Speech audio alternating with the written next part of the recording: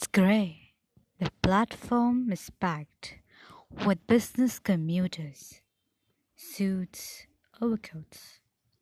There is such a lack of color, it almost seems as it's a black and white spot. Except one commuter holds a bright red, heart shaped box of candy under his arm. The platform across the tracks is empty.